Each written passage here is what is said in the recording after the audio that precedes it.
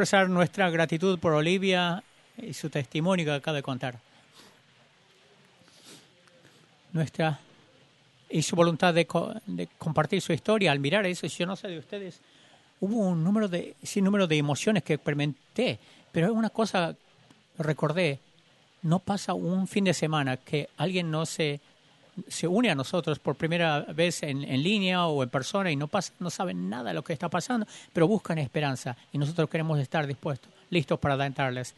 Quiero darle la bienvenida, no importa dónde nos estén mirando, si tienen una Biblia, vayan al final del capítulo 5 de Romano, ahí es donde dejamos, vamos a terminar el capítulo 5 y luego vamos a cubrir todo el capítulo 6 y la próxima semana vamos a hablar de capítulo 6.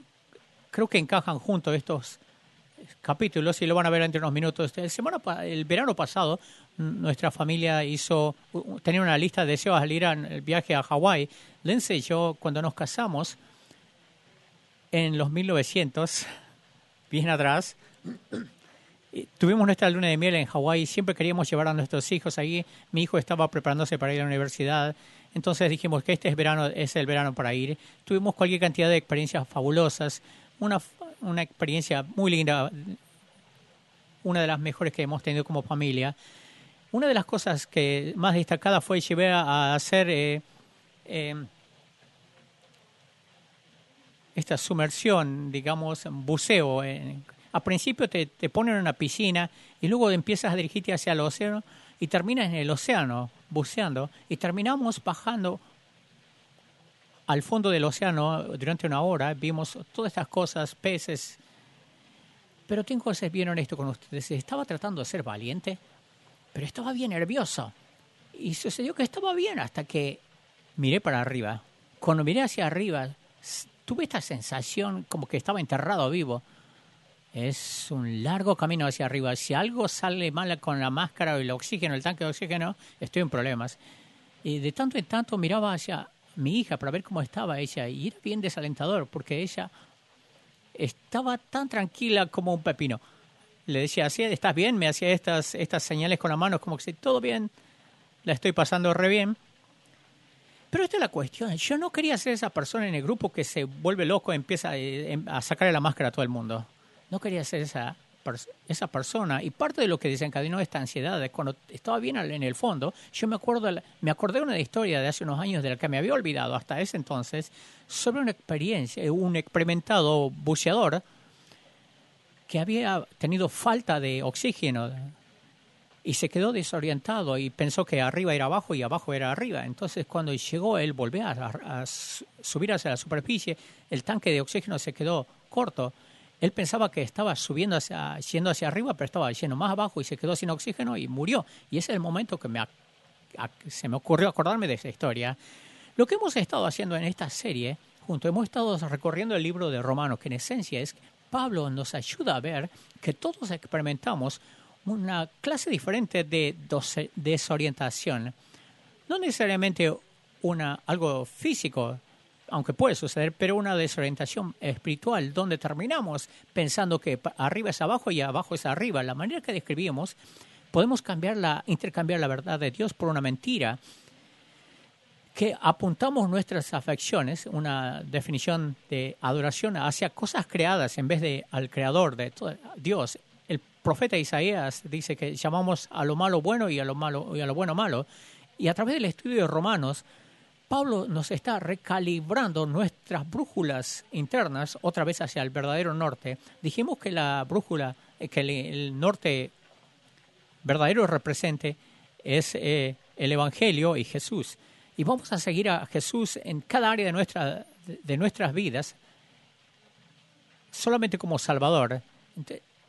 A manera de repaso, Pablo le escribe esta carta a este grupo de personas en Roma y ellos habían experimentado algo bien similar de lo que tú y yo experimentamos en los últimos años.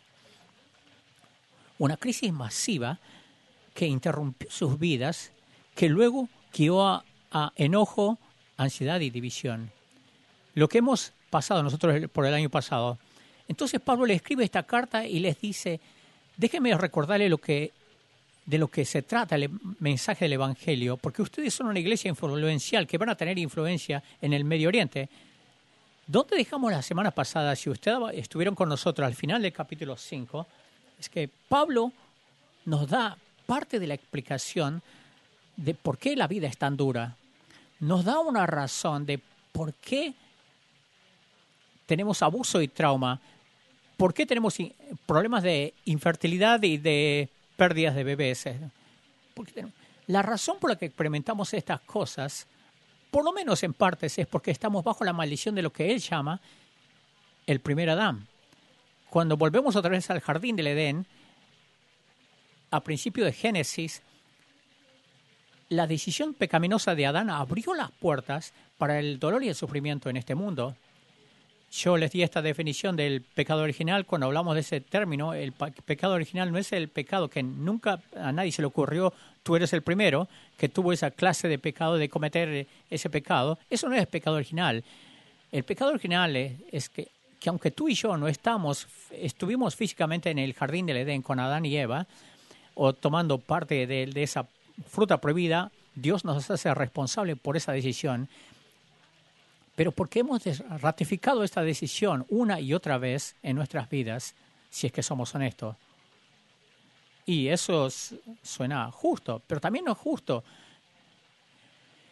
Jesús, como el segundo Abraham, fue a la cruz a nombre nuestro. Yo no hubiera hecho eso. ¿sabes? Tendría que estar clavado en una cruz romana, pero Jesús lo hizo por nosotros y ahora transfiere, eso es lo que se utiliza, términos financieros, él acredita su justicia a nuestra cuenta. Alguien debería responder eso, porque eso suena demasiado bueno, pero es demasiado tarde ahora, ya no aplaudan. ¿Dónde dejamos la semana pasada? Es que Jesús ha revertido la maldición. Lo que quiere decir eso es, algunos teológicos llaman a esto el ya, pero todavía no. Que Jesús ya ha ganado la victoria. Sin embargo, todavía no ha vuelto para restaurar a este mundo para el cual tenía propuesto de ser. Estamos en el medio. Tenemos un enemigo, mientras tanto, Satanás, que todavía está viviendo en su dominio en el mundo, está mortalmente herido, pero limitado en su alcance. Yo no sé si ayuda en esta metáfora. A mí sí me ayuda esta idea de que Satanás es un animal mortalmente herido, como un perro con rabia, está encadenado, tiene cierto radio para alcanzar, pero tiene un límite hasta dónde alcanzar. Tus relaciones, tu matrimonio, tus hijos, si tienes hijos, tu salud mental y emocional, todas estas cosas están dentro de su alcance. Por eso es que todas estas cosas que valen la pena en la vida son complicadas, requieren mucho esfuerzo y energía, porque hay un enemigo detrás de escenas que está tratando de tomar todas estas cosas. Y a menudo nosotros culpamos a Dios por todas estas cosas y no reconocemos que hay un enemigo detrás de la escena. Por eso es que Pedro nos dice en 1 de Pedro 5, 8 y 9, dice, sed sobrios y velad. No se queden dormidos al volante. Dice, porque vuestro adversario, el diablo, como león rugiente, anda alrededor buscando a quien devorar, al cual resistir firmes en la fe y ser fuerte en la fe. Lo que quiere decir esto es que tú y yo podemos ir cara a cara con él, no a causa del poder de voluntad, sino el poder de Dios que está obrando dentro de nosotros. Y ahora estamos entrando al tema del día. Si está tomando notas, escriban este resumen porque vamos a terminar. Va a haber una gran transición acá. Vamos a terminar los últimos versículos del capítulo 5, donde Pablo explica lo que Dios ha logrado por nosotros, para nosotros, a través de Cristo. Ahora el capítulo 6 y 7, vamos a estar hablando de esto en las próximas semanas, y Pablo explica lo que Dios ahora ha logrado en nosotros. Estamos hablando de nuestras vidas interiores a través de Jesús. Y mientras concluimos los últimos versículos del capítulo 5, y luego saltamos al capítulo 6, Pablo va a abordar algo. Yo no sé de ustedes, pero siempre me pregunté de esto y siempre lucho con esto. Siempre luché con esto al crecer en la iglesia. Y yo creo que es especialmente cierto para muchos de nosotros que han crecido en la iglesia, pero aún si no lo hicieron, lo pensaron de alguna manera. Yo puedo resumirlo con esta pregunta. Y me pregunto si alguien se puede identificar con esto. ¿Alguna vez tuviste un momento en la vida donde te detuviste y pensaste, ¿Por qué? No estoy progresando más en mi vida personal y espiritual de lo que estoy logrando. ¿Alguien se hizo esta pregunta y se sintió frustrado así en la vida? Yo pensé que para la edad de 30 ya no estaría luchando con esto, pero lo estoy. O pensé que al llegar a los 40 o quizás a los 50, y veo esta lucha en particular con la que estoy enfrentando, yo pensaba que lo vería en el espejo retrovisor y es desalentador. O sea, el crecimiento espiritual no viene hacia la derecha, arriba, sino que son picos y valles. 3 pasos adelante y 2 pasos y medio, quizás 3 y medio a veces pasos atrás, y puede ser frustrante. Quizás pensaste que ya tenías control de tu enojo y luego perdiste los cabales y le dijiste algo a la gente que amabas y no tenías la intención. Quizás pensaste que ya lo tenías controlado con las riendas a tu ansiedad. Pero luego a tu esposa te señaló algo que es meramente hipotético, que en realidad no sucede en mi vida. Quizás pensabas que finalmente tenías bajo control tu inseguridad, pero te pusiste a la defensiva. Cuando alguien en el trabajo te hizo un comentario honesto y te pusiste como una bola de fuego. Te largaste y le contestaste mal inmediatamente. Pensaba que tenías control de tus deseos, pero ahora sientes la lujuria y te sientes tan avergonzado. ¿Por qué ciertas tentaciones tienen tanto poder de mí? ¿Por qué todavía vivo de una manera autodestructiva? Yo leí el libro, escuché la serie de mensajes, ya fui al retiro. ¿Por qué a este punto en mi vida, como un adulto ya crecido, por qué no amo a Dios más de lo que yo debería? ¿Por qué no soy más generoso de lo que debería ser?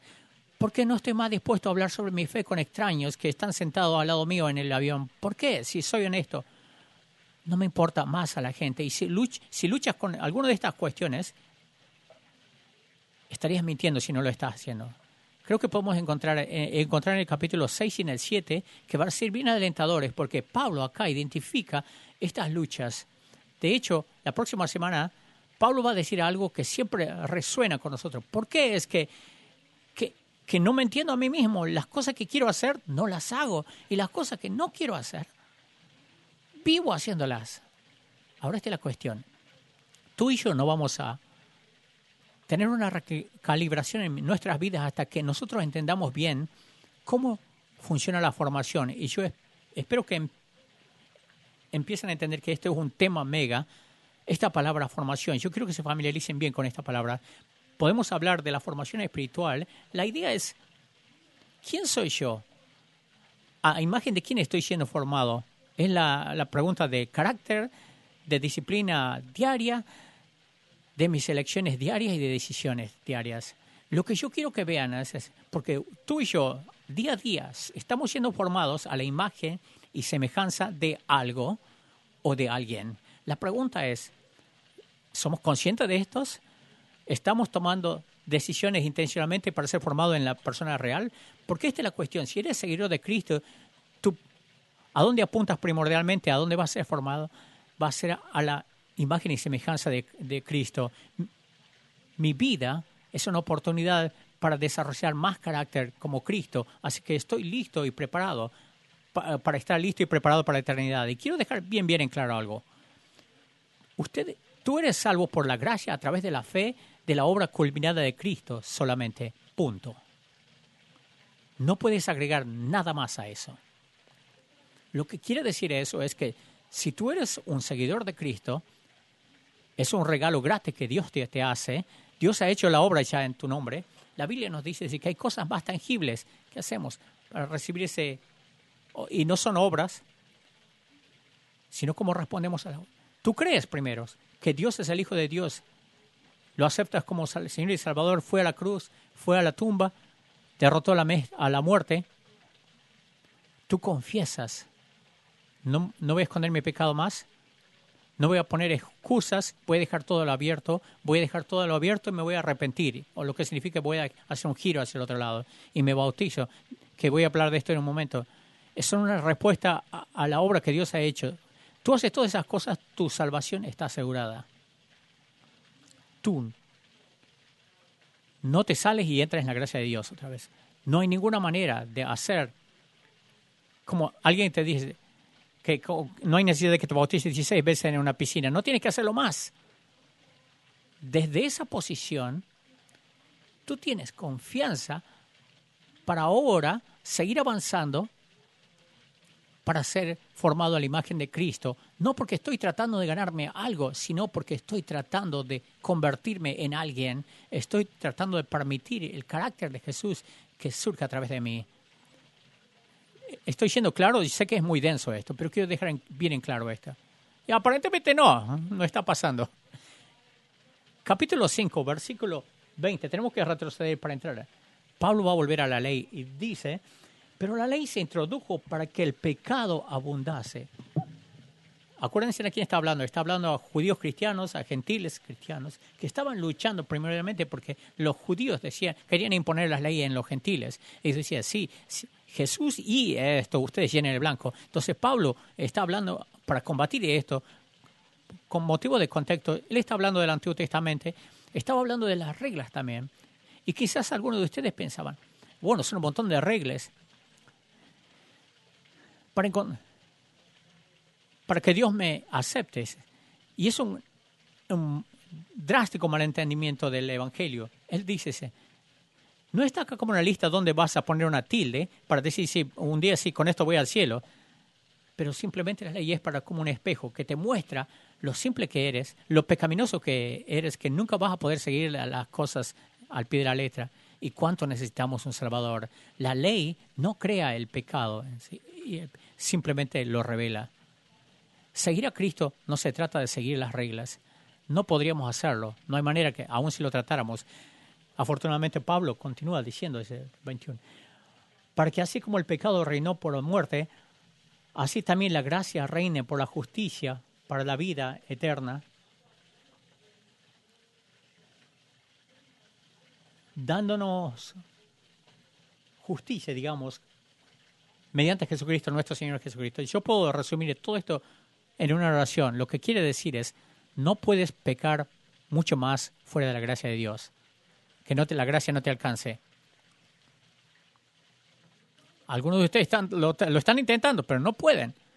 Siempre, como me bromean, cuando vienen a la iglesia, predicador, es que si entro a su iglesia el techo se va a caer. No eres tan buen pecador, le tengo que decir. La gracia de Dios siempre te va a superar. No obstante, para algunos de ustedes que quizás no aplaudieron, que quizás que están bien desorientados, se trata de justicia, probablemente tienen estas preguntas.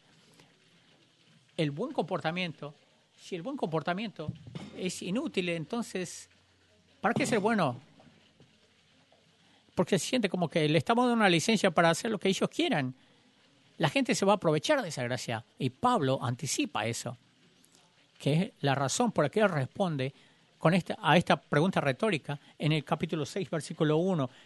Bueno, ¿qué pues diremos? ¿Perseveraremos en el pecado para que la gracia de Dios abunde? De su gracia maravillosa. Eso debería ser la pregunta natural que todos tenemos cuando llegamos a este punto del estudio de Romanos, porque en los primeros 5 capítulos, quiero decir, Pablo hace un tremendo trabajo que es un regalo gratis de Dios, que es para todos los que le reciben. La salvación es gratis. Toda otra religión mundial nos enseña lo opuesto. Si alguna vez ustedes pensaron, o leyeron, o escucharon, a veces dicen, todas las religiones son lo mismo, todos los caminos llevan al mismo lugar, al cielo. Porque todas las religiones del mundo hacen lo opuesto. Dice, si tú obedeces y si tú haces un montón de cosas y marcas todos los puntos con una tilde, quizás tu deidad, o sea quien esté siguiendo, te acepte.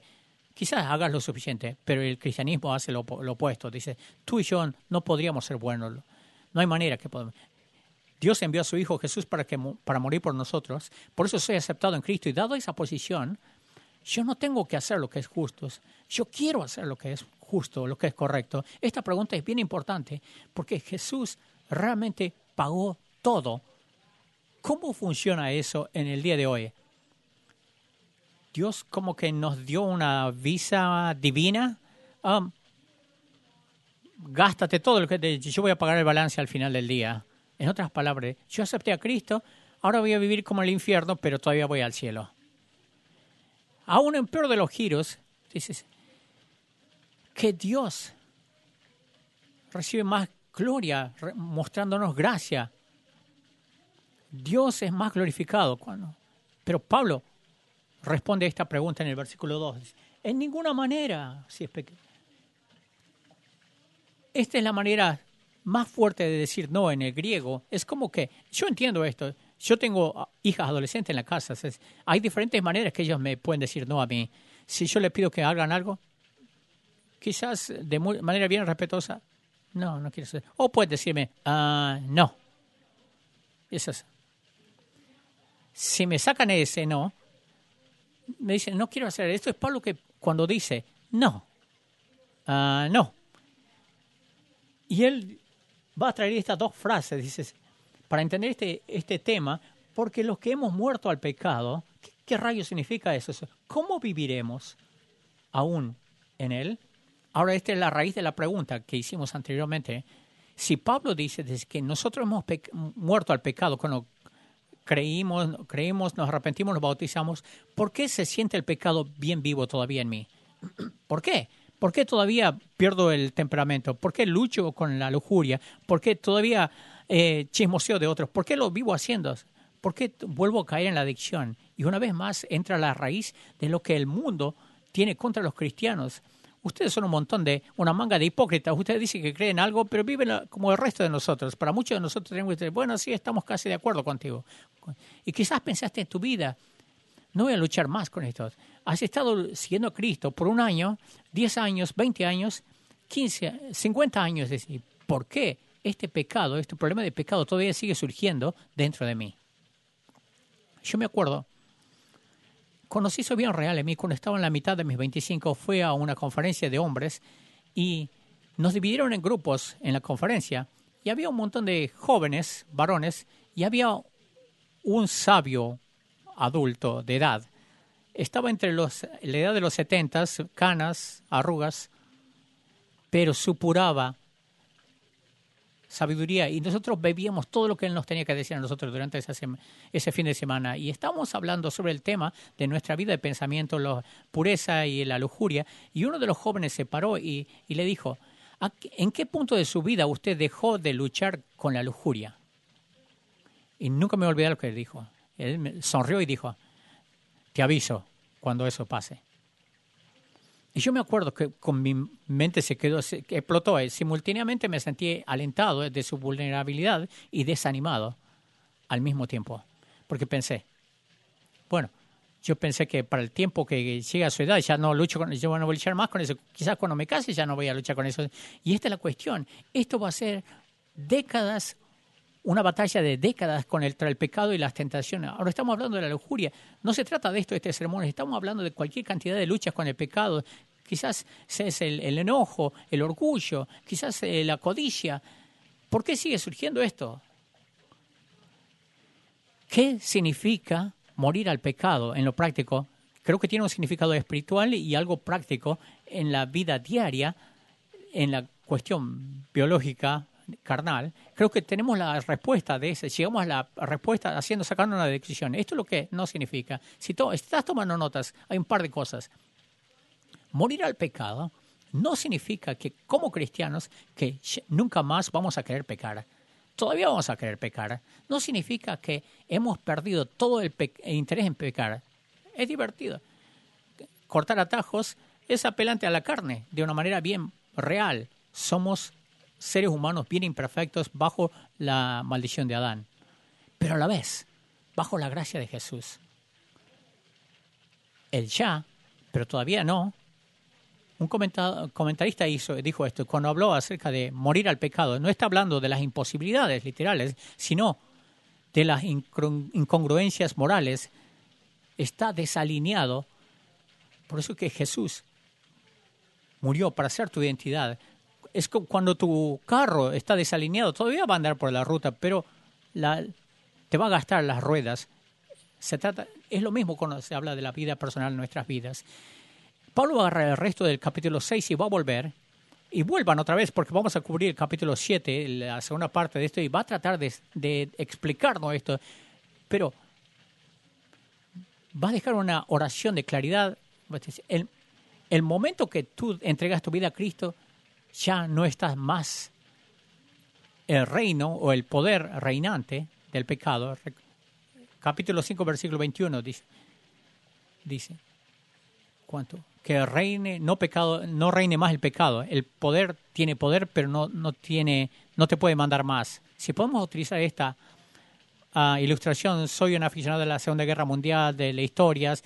Si me dan un libro así, te lo leo, te lo miro un documental. Quizás para ustedes, cuando las fuerzas aliadas tomaron control de Berlín, el poder del eje fue quebrado.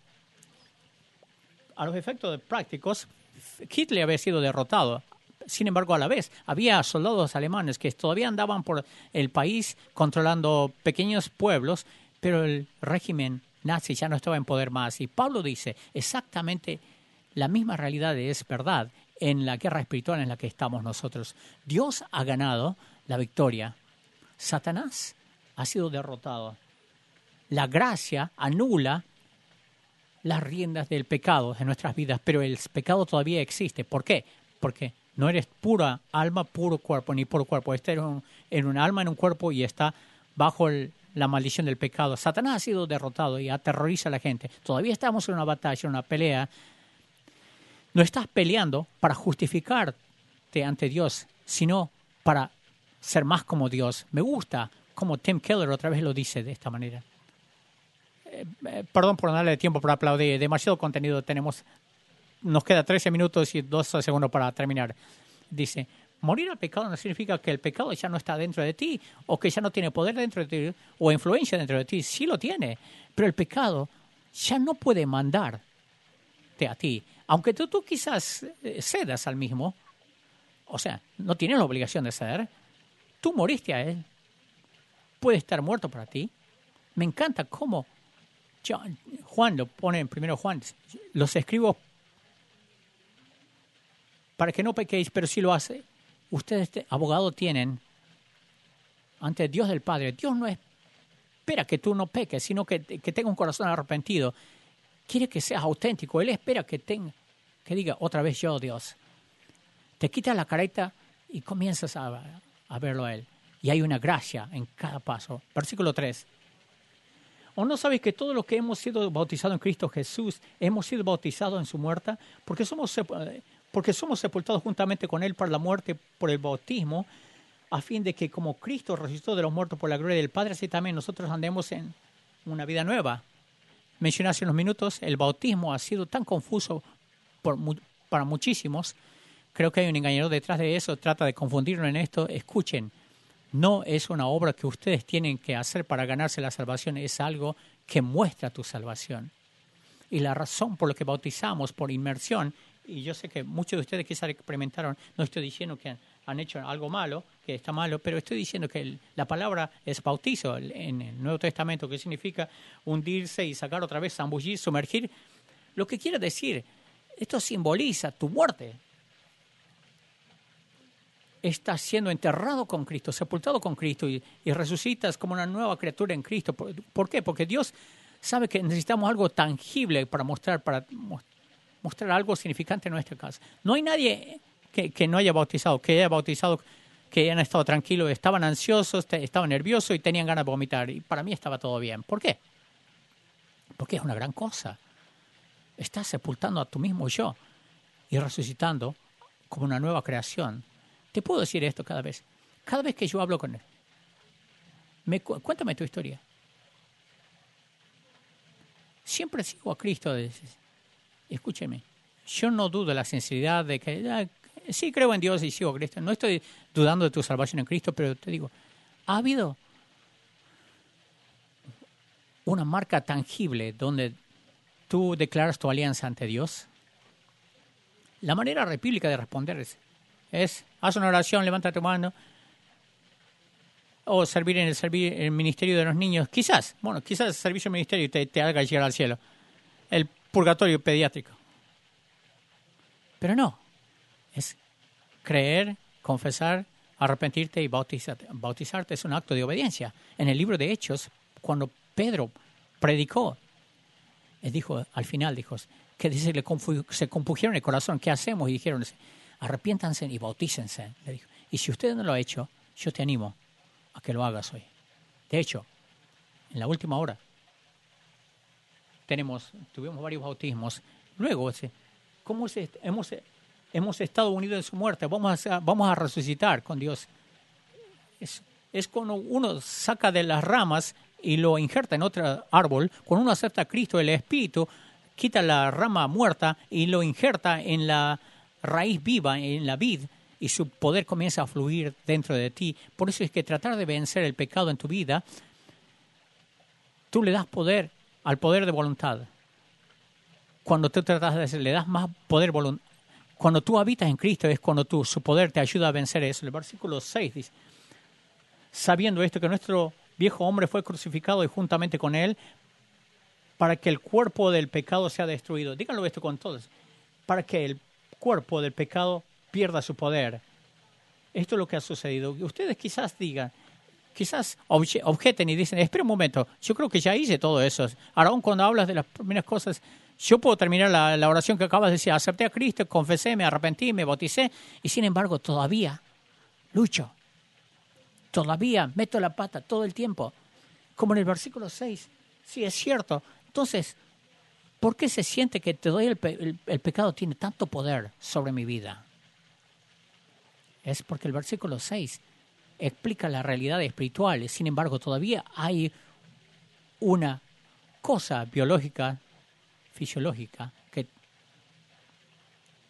la palabra teológica para esto sería santificación. Hay justificación. Eres justificado ante los ojos de Dios para tratar de desaprender todos esos patrones del pecado. Esto es lo que significa salirse del poder del pecado de Satanás. No lo voy a tolerar más. No lo voy a pasar por alto. No lo voy a hacer de menos. No voy a pasarlo por alto. Dice, bueno, nadie es perfecto. Ni lo voy a premeditar. ¿Alguna vez hiciste esto? Voy a pecar la próxima semana, el martes. Yo sé que Dios me va a perdonar porque es lo que Él hace. Ya no lo voy a justificar más. Bueno, comparado a otra gente no es tan malo. Y tampoco no voy a tratar de hacer progreso para vencerlo. Bueno, es lo que es por ahora. Vivo volviendo a esta mina de oro. Tim Keller dice, Pablo no dice que los cristianos no pueden pecar, cometer actos de pecado, pero que nosotros no podemos seguir viviendo, estar conectados en el reino del pecado. No vamos a formar parte deliberada de este pecado sin sentirnos con convicción o remordimiento. La convicción es un regalo, es algo bueno. Ahora, a diferencia de la vergüenza, la convicción, esto es lo que yo he hecho que está fuera de la alineación de lo que yo soy en Cristo. La vergüenza, bueno, esto es lo que yo soy. El Espíritu Santo nunca te va a hacer esto. El Espíritu Santo te va a instar a volverte y vivir a la altura y alinearte a lo que aquel Jesús que murió por ti. Es como el Espíritu Santo te aprieta los frenos, que es bueno. Yo diría, cuando ya no sientes más la convicción del Espíritu Santo, ahí es una gran luz roja. La Biblia dice que el único pecado que no se perdonará es la blasfemia al Espíritu Santo. Prácticamente lo que significa esto es el Espíritu Santo pone los frenos, la convicción, y tú le dices, vete a pasear, Espíritu Santo. Él es un caballero y lo va a hacer. Cuando eso sucede, tu corazón se endurece y ya no más vas a ver esto un pecado, no vas a ver el pecado, no vas a sentir que el freno te presiona. No es que Dios no puede o no tiene la capacidad, no tiene el poder de hacerlo. Tú no lo quieres hacer. Por eso es un pecado no perdonable. En el versículo 6 dice que ya no somos esclavos al pecado. Ya voy a explicar lo que significa esto. Cuando morimos con Cristo, fuimos liberados del poder del pecado. Significa que ya no reina sobre nosotros. Y como morimos con Cristo, sabemos que vamos a vivir también con Él. Cristo fue resucitado de los muertos. La muerte no tiene poder sobre nosotros. Cuando Él murió una vez para quebrar el poder del pecado. Ahora vive para la gloria de Dios. Para que ustedes también se consideren a vosotros mismos, consideraos muertos al pecado, pero vivos para Dios en Cristo Jesús.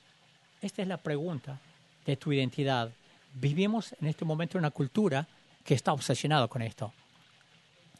Tratamos de identificarnos con algo que nos dé un propósito en la vida. Y aquí él dice, ustedes deberían considerarse a sí mismos muertos a vuestros pecados y vivos con Cristo, porque así es como Dios nos considera. Tú no formulas tu propia identidad, Dios te da la identidad. Y Dios dice, y dice que deberíamos considerarnos muertos al pecado. Eso significa que en ese momento que somos tentados, reconocemos quiénes somos nosotros. Y Dios nos infunde su poder para ayudarnos a vencer esa tentación. Entonces, en vez de vivir en la vergüenza, en mis deseos, en mi orgullo, yo voy a vivir para Cristo que murió por mí. En otras palabras, el cambio comienza literalmente de la manera como te ves a ti mismos. Y eso no es una autorrealización, no es una autoayuda, es el Evangelio. La semana pasada, si estuvieron acá, hablamos de cómo Jesús fue guiado al desierto para ser tentado, y en cada tentación de Satanás, él apuntó a la identidad de Jesús. Si es que tú eres el Hijo de Dios, cuando Dios ya le había declarado que Jesús era el Hijo de Dios, ¿qué es lo que está haciendo? Él sabe que si él puede hacer que Jesús o se debilite en su identidad, si él puede debilitar, ese es el patrón. ¿Cómo funciona el poder del pecado en nuestras vidas? Él puede ofrecerte una nueva atacando tu identidad en Cristo, trayendo tu pasado, tus adicciones, tus atracciones, tus comportamientos. No solamente es un engañador y un mentiroso, sino que es un acusador. ¿Quién quieres que tú eres? ¿Quién crees que tú eres? Levantando las manos en la iglesia. Si solamente supieran lo que tú hiciste la semana pasada, esa gente, lo fraudulento que eres, lo complicado que eres, nunca vas a progresar. Sería mejor que te des por vencidos y enójate con Dios. Y el momento que comienzas a creer todo eso, Él ya te tiene a ti. Ese es el poder del pecado. Y estar vivo en Cristo, a través de Cristo, significa que creemos lo que Cristo ha declarado de nosotros, aun cuando no lo sentimos. Aun cuando no estás seguro cómo funciona. Eso es lo que hace la fe.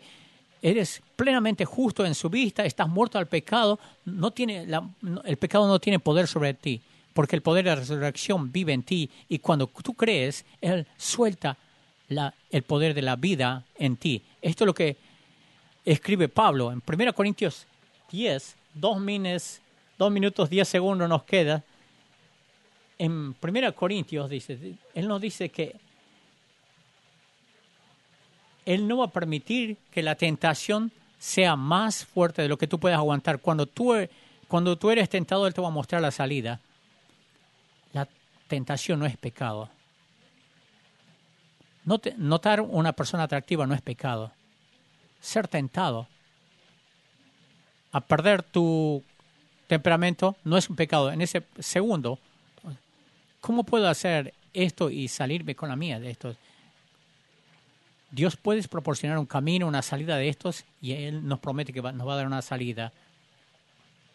Y si cometemos un error, todo lo que requiere es transparencia y una voluntad de decir, cometí un error. Esto no soy yo, no es lo que soy en Cristo Jesús. La gracia te cubre a ti para continuar avanzando. Una de las cosas favoritas para mí es ver el programa La Voz, se llama, de cantos. Básicamente, los jueces están dando vueltas y alguien comienza a cantar y ellos dan vuelta a la silla y eligen así. Y es como, antes de que tú comiences a cantar, Él ya se dio vuelta. No se basa en la entonación, sino en mi amor por ti. Pablo dice, no dejen que el pecado controle la manera que tú vives. No cedas a los deseos del pecado. Y tú puedes llenar el blanco cada vez. No dejes que ninguna parte del cuerpo sea un instrumento del pecado para servir al pecado, sino entregados completamente a Dios, porque estuvieron muertos, pero ahora tienen nueva vida. Utilicen todo vuestro cuerpo como instrumento para la gloria de Dios. El pecado ya no es tu maestro. No vives bajo los requisitos de la ley, sino tú vives bajo la libertad de la gracia de Dios. Que a propósito, esto es algo que tú sí tienes momentos de la tentación. Algunos de ustedes quizás no estén contentos de esto. No estoy objetando. Hay gente que se va a aprovechar de esto, pero en el versículo 15, pero el don no fue. Entonces significa que podemos seguir pecando si la gracia de Dios abunda. La palabra se llama antinomio. No es importante que recuerdes esta palabra, no va a estar en el examen final, ni te vas a entrar al cielo, ni nada por el estilo, pero quizás te sirva, porque de esto te está hablando. Habla de dos raíces de palabras. Nomo, que es ley, antinomio, antiley. La creencia de que no hay leyes morales que Dios no pueda confinarnos. Esto nos lleva a una conclusión no bíblica. La Biblia dice que ya no tenemos que obedecer la ley como medio para salvación. Seguir la ley, las reglas, no te vas a entrar al cielo. Jesús ya ha cumplido con todos estos requisitos. No obstante, en vez de utilizarlo como una excusa para hacer lo que tú quieras, deberías motivarnos a cultivar justicias, rectitud para nuestras vidas, para ser transformados. En otras palabras, pasamos mucho tiempo en ir al cielo, en pensar en ir al cielo y no. Vamos a ser el tipo de gente que va a disfrutar del cielo. Porque vas a estar con Cristo por toda la eternidad. Esta idea, no estoy tratando de hacer todo lo posible para entrar, sino de convertirme en algo para que esta vida corta me prepare para la eternidad. Por lo tanto, todas las luchas, las dificultades, las luchas, las batallas, lo puedes ver. ¿Por qué Dios me permite a través de esto o no? Dios está tratando de desarrollar mi carácter para toda la eternidad. Seguir los mandamientos. Esto está en tú, porque ya estoy 2 minutos pasados. Seguir los 10 mandamientos no es una condición de relación, son una confirmación de esta relación. No tienes que obedecer los 10 mandamientos para ser salvo, pero al esforzarte en cumplir con los 10 mandamientos vas a ser libre. ¿Libre de qué? De todas las luchas de pecado que te esclaviza. Te garantizo ahora en este momento, tú miras algunas cosas que perdiste en la vida y cosas que perdiste en la vida porque cediste al pecado. Al principio era lindo, te dio una gratificación, pero a la larga te esclavizó. Las cosas, y te arrebató las cosas que amabas más. Entonces te saca esta pregunta en el versículo 15. Por supuesto que no. Porque no sabéis que esto te hace esclavos de todo a lo que tú cedes. Pero gracias a Dios, una vez fuisteis esclavos al pecado, pero ahora ustedes son libres de la esclavitud del pecado para ser esclavos a la justicia de Dios. Una invitación a seguir a Cristo es una invitación a ir a la guerra, no con la cultura, no con tu vecino, con tu prójimo, ni con otras religiones, sino con tu pecado personal. Morir al pecado no significa que nunca vamos a ser tentados ni vamos a pecar otra vez. Significa de que voy a reconocer que Jesús murió por mí, ya no voy a ser regido por esto. El pecado ya no reina sobre mí. ¿Cómo es? De la manera práctica, nunca voy a premeditar mi pecado, no lo voy a planear. No voy a pecar sin convicción, voy a pecar. Si peco, inmediatamente me voy a volver, voy a tener convicción por el Espíritu, no lo voy a esconder, me voy a hacer cargo de esto. No voy a normalizar mi pecado. No, esto no es para mí. Es lo que soy. Sino que voy a hacer aquello para lo que Jesús murió para que yo sea. Me voy a rebelar contra esto. En ese momento, cuando yo tropiece y cuando me caiga y cuando ceda y vas a ceder, humíllate y arrepiéntete. Y corre a través de la gracia de Dios que te da la confianza en Cristo, que te está formando para ser más y más como Él. Yo leo un libro cuando estaba en la universidad que fue un punto crucial. El título era La búsqueda de la santidad. Y me encanta el título. No es como que la santidad es ¡pam! Te lo entrego acá, sino que es una búsqueda de la santidad que va por décadas de tu vida. La santidad, si te lo puedo desglosar, sería la muerte al pecado. Y tu identificación con Cristo es reconocer que Jesús murió en la cruz para morir por mis pecados. Me voy a identificar con esto a través del bautismo. También significa muerte a mí mismo día a día en esta invitación a seguir a Cristo, menos de mí, más de Cristo, el pecado no va a reinar más sobre mí. Voy a cometer error, sí, es cierto, me voy a volver. Y voy a hacer una resolución de no caer en el mismo. Y a causa de esto, porque así como así por la desobediencia de un hombre los muchos fueron constituidos pecadores, así también por la obediencia de uno los muchos serán constituidos justos. Pero la ley se introdujo para que el pecado abundase, más que cuando el pecado abundó, se lo abundó la gracia. Versículo 20 dice, pero la ley se introdujo para que el pecado abundase, más cuando el pecado abundó. ¿Cuál fue el resultado?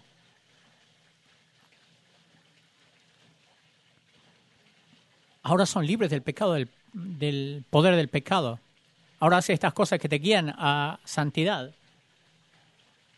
Porque la paga del pecado es muerte, pero la dádiva de Dios es vida eterna.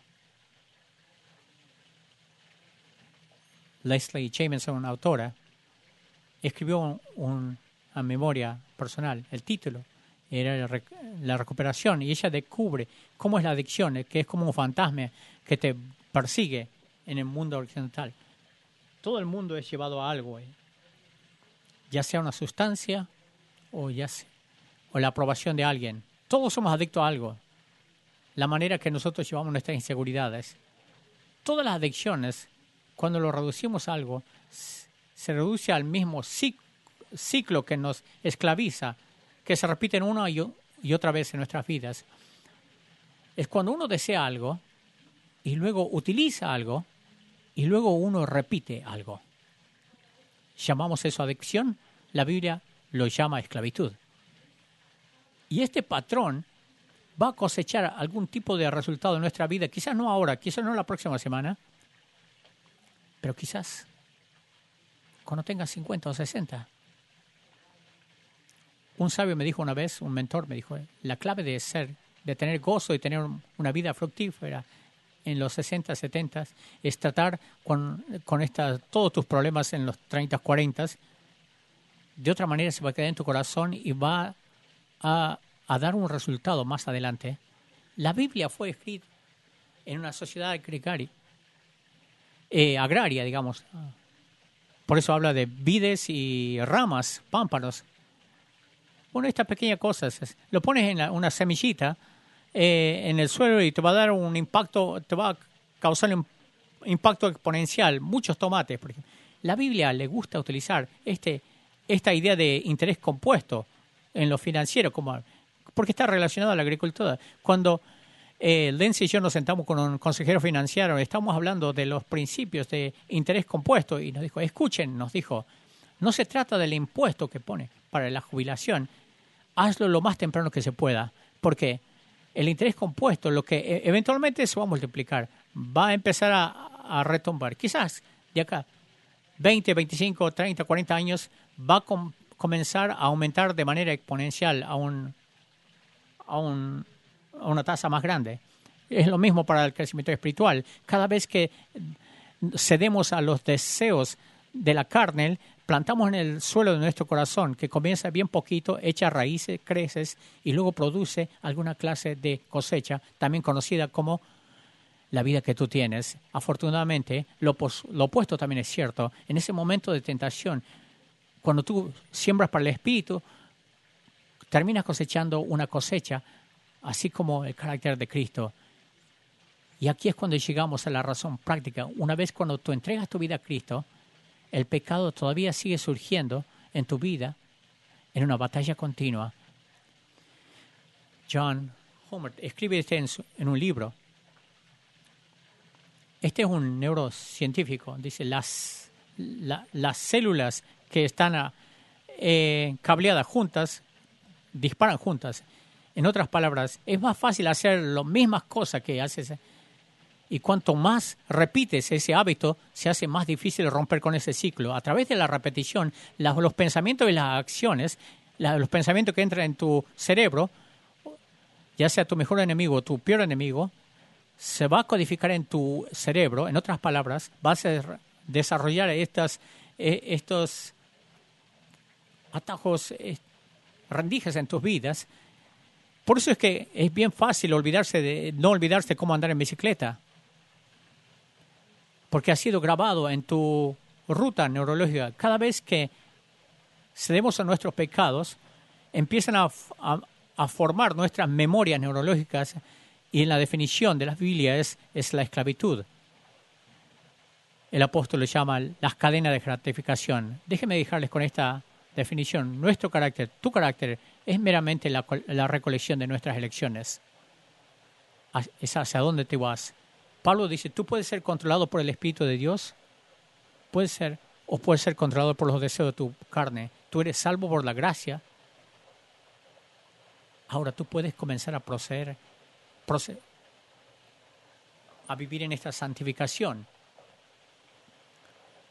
Por eso es que leer la Biblia a diario es útil. No es porque Él te va a castigar cuando vayas al cielo, sino porque vas a empezar a crear rutas en tu cerebro y vas a aguantar cuando hay una tentación. Cuando yo estaba en la universidad, tenía un profesor del Antiguo Testamento. De mi perspectiva en ese momento, parecía que como tenía 105 años. Era un hombre dulce, un increíble profesor. Nunca me voy a olvidar el día en la clase, cuando él compartió esto. Él tenía un diagnóstico ya de demencia. Y él sabía de que iba a llegar un día cuando iba a perder su capacidad mental. Y nos dijo a todos nosotros, siempre me memoricé el versículo en la Biblia, con mucha más diligencia que nunca antes, porque sé que va a llegar un día bien rápido que voy a perder mi capacidad mental. Y él dijo, yo no quiero que salga de mi boca la oscuridad que hay en mi corazón, porque estoy tratando de esconderlo. Estoy tratando de esconder cuánta palabra de Dios sea posible para que cuando yo tenga que hablar salgan cosas buenas de mi boca cuando pierda mi condición mental. No es un problema de seguir una serie de reglas para entrar al cielo, sino que ¿quién vas a ser en pecado o en esclavitud? Pero Jesús te ha liberado, y si no has recibido ese regalo gratis, yo quiero que lo hagas hoy. Padre, venimos a ti hoy. Te agradecemos que tu gracia sobrepasa nuestros pecados, no para que tengamos capacidad de pecar más, sino que muramos al pecado con la esperanza del cielo y crezcamos para ser más como tú. Salnos al encuentro en este lugar, Dios. Danos el valor de responder. Danos la fuerza para soportar. En el nombre de Jesús, y todo el mundo dice, amén.